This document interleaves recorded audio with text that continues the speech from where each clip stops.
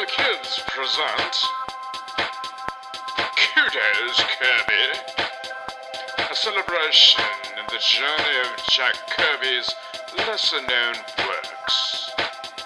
And here is your host, Angus. Welcome to Kudos Kirby, a comic's journey into Jack Kirby's lesser-known works. I'm Angus, and will be your guide through the monthly expedition to uncover those hidden gems from the King of Comics' over 20,000 comic book pages. We hope you enjoy this latest adventure in the journey.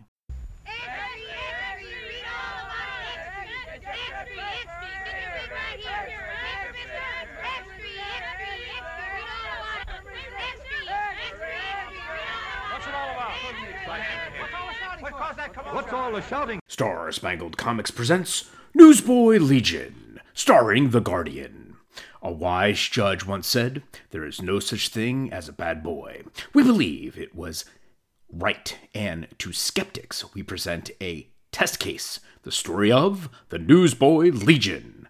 Officer Jim Harper believed it too, and set out to prove it by striving to reform the toughest, most troublesome kids in suicide slums. But to do so, he had to nip at the very roots of crime itself. Garbed as the mysterious figure that trembling gangsters and admiring youngsters were soon to recognize as the Guardian, by Joe Simon and Jack Kirby. And thus begins our brand new series for 2023 of the Newsboy Legion. This would come out of Star Spangled Comics, and our first story actually comes from issue number 7 of that series. Star Spangled Comics is an anthology published by DC Comics, which ran for 130 issues from October of 1941 to July of 1952. It was then retitled Star Spangled War Stories and lasted until issue number 204, and that was for February-March of 1977, so a very long publication history. As mentioned before, Star Spangled Comics debuted with an October 1941 cover date. The series began as a superhero title, featuring the adventures of the Star Spangled Kid and Stripesy, who appeared until issue number 86. This feature had the distinction of a teen hero with an older sidekick, which is the reversal of most arrangements where you would have the initial primary adult superhero within a teenage sidekick. So it kind of turned that convention on its ear. Now, what's really notable, of course, is with issue 7 here, from April of 1942, we have the Newsboy Legion, and that was introduced by Joe Simon and Jack Kirby. These are a series of stories that would feature an adult, the Guardian, and of course, these Newsboy Legion characters. So, the Guardian is the name of our first story, and one evening in Suicide Slum, and this is in New York City, rookie cop Jim Harper is beaten up by some thugs, and he decides to take a new approach to crime fighting. He actually makes his way into a costume shop. He actually breaks in and assembles an action outfit, as he describes it. And this includes a shield and a crash helmet. But he leaves some money on the counter and goes after the gang that sought to beat him up. He finds them at a pool hall, and he basically goes to town on them. He can't arrest them, so he basically ties them up and leaves them for the regular police to find. Also, one of the criminals drops his wallet, and Harper checks the serial numbers on some of the cash, and it turns out to match serial numbers from an earlier ransom payment that had been made. So the next day, Jim Harper arrests the 4 quasi-delinquent roller skate wearing young newspaper vendors, and they all happen to be orphans. They were pushed into crime purely out of financial need. Their sales weren't going well with the papers, and they were there shoplifting at a hardware store. He accompanies all four because he gets very fond of them very quickly, recognizes the really tough situation they're in. And he goes to their hearing and asks the judge to keep them out of a reform system situation, going to an institutional reform school, because he feels that by exposing them to other malcontent young people, that will just perpetuate that type of behavior. And he lobbies the judge for legal custody of the four. And he wants to try a different approach with these kids. So he legally becomes their guardian.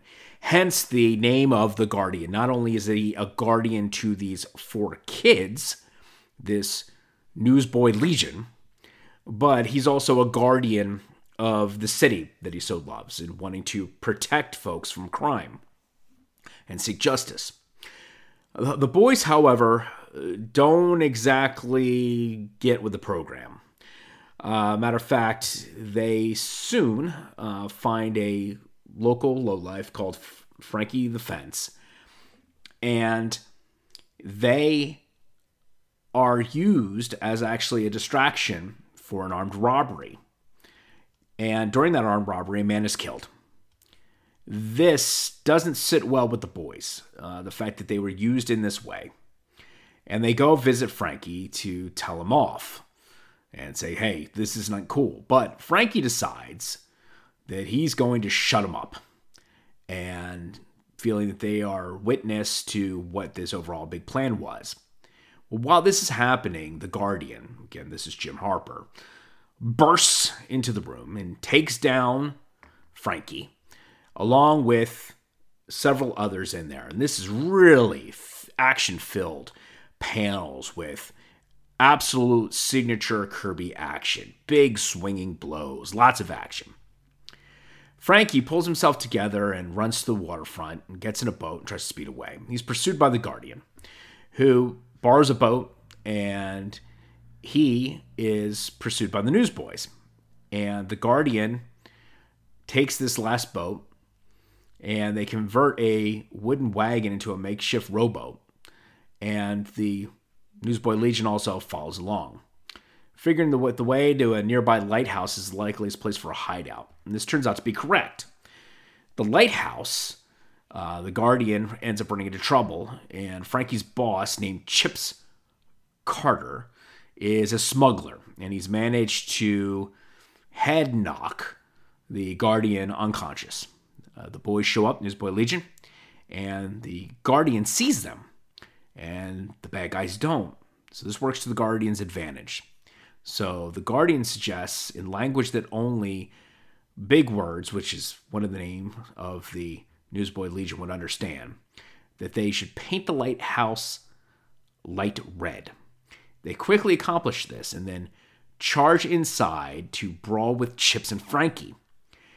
And the red light above draws the Coast Guard, who arrive just in time to shoot Chips Gardner as he draws on the Guardian's back. While the Coast Guard is sorting things out, the Guardian slips away and motorboats back to shore. Before, however, this first adventure is over, the boys begin to suspect that the Guardian is indeed Jim Harper. And that is our first story, called The Guardian. Now, we also read a second story, and that one is called Last Mile Alley. And the Newsboy Legion find that their newspaper selling isn't going very well, as we had discovered in their earlier story.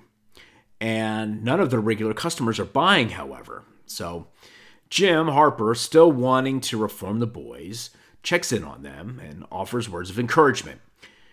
The Legion comes up with a plan to go door to door to convince potential new customers. So they split up, each going a different route. Tommy Tompkins, one of our Newsboy Legion, enters a rough, worn-down area of the slums, and he trips over a brick and falls through an old cellar hatch. He tumbles down steps, and he interrupts a gang meeting, with one of the thugs from the gang threatening Tommy, and that he will not leave alive. Meanwhile, his other compadre here, Scrapper, picks an area around the old brewery. He steps in when he sees a kid being bullied by a bigger kid. He tackles the larger boy. The bully slips out of the grasp of Scrapper and runs away through the brewery's open window. Scrapper follows behind, and he doesn't find the bully, but a pair of hands find him. It's actually two more gangsters, and they are holding Scrapper really, really tight, and afraid that he might have overheard their plan for a payroll stick-up. So they take him to see their big boss at the wharves along the riverfront.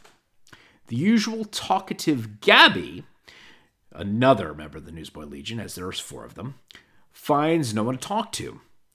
He does find a warehouse full of stolen goods, furs, and silks, and has accidentally come across the headquarters of the River Rats, which is a gang that's been robbing warehouses all over the city.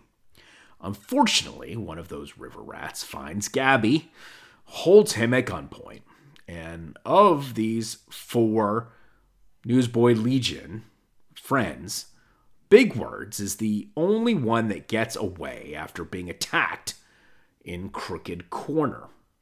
So, what's interesting about all the members of the Newsboy Legion is that their names aptly describe their personalities. Scrapper's a fighter.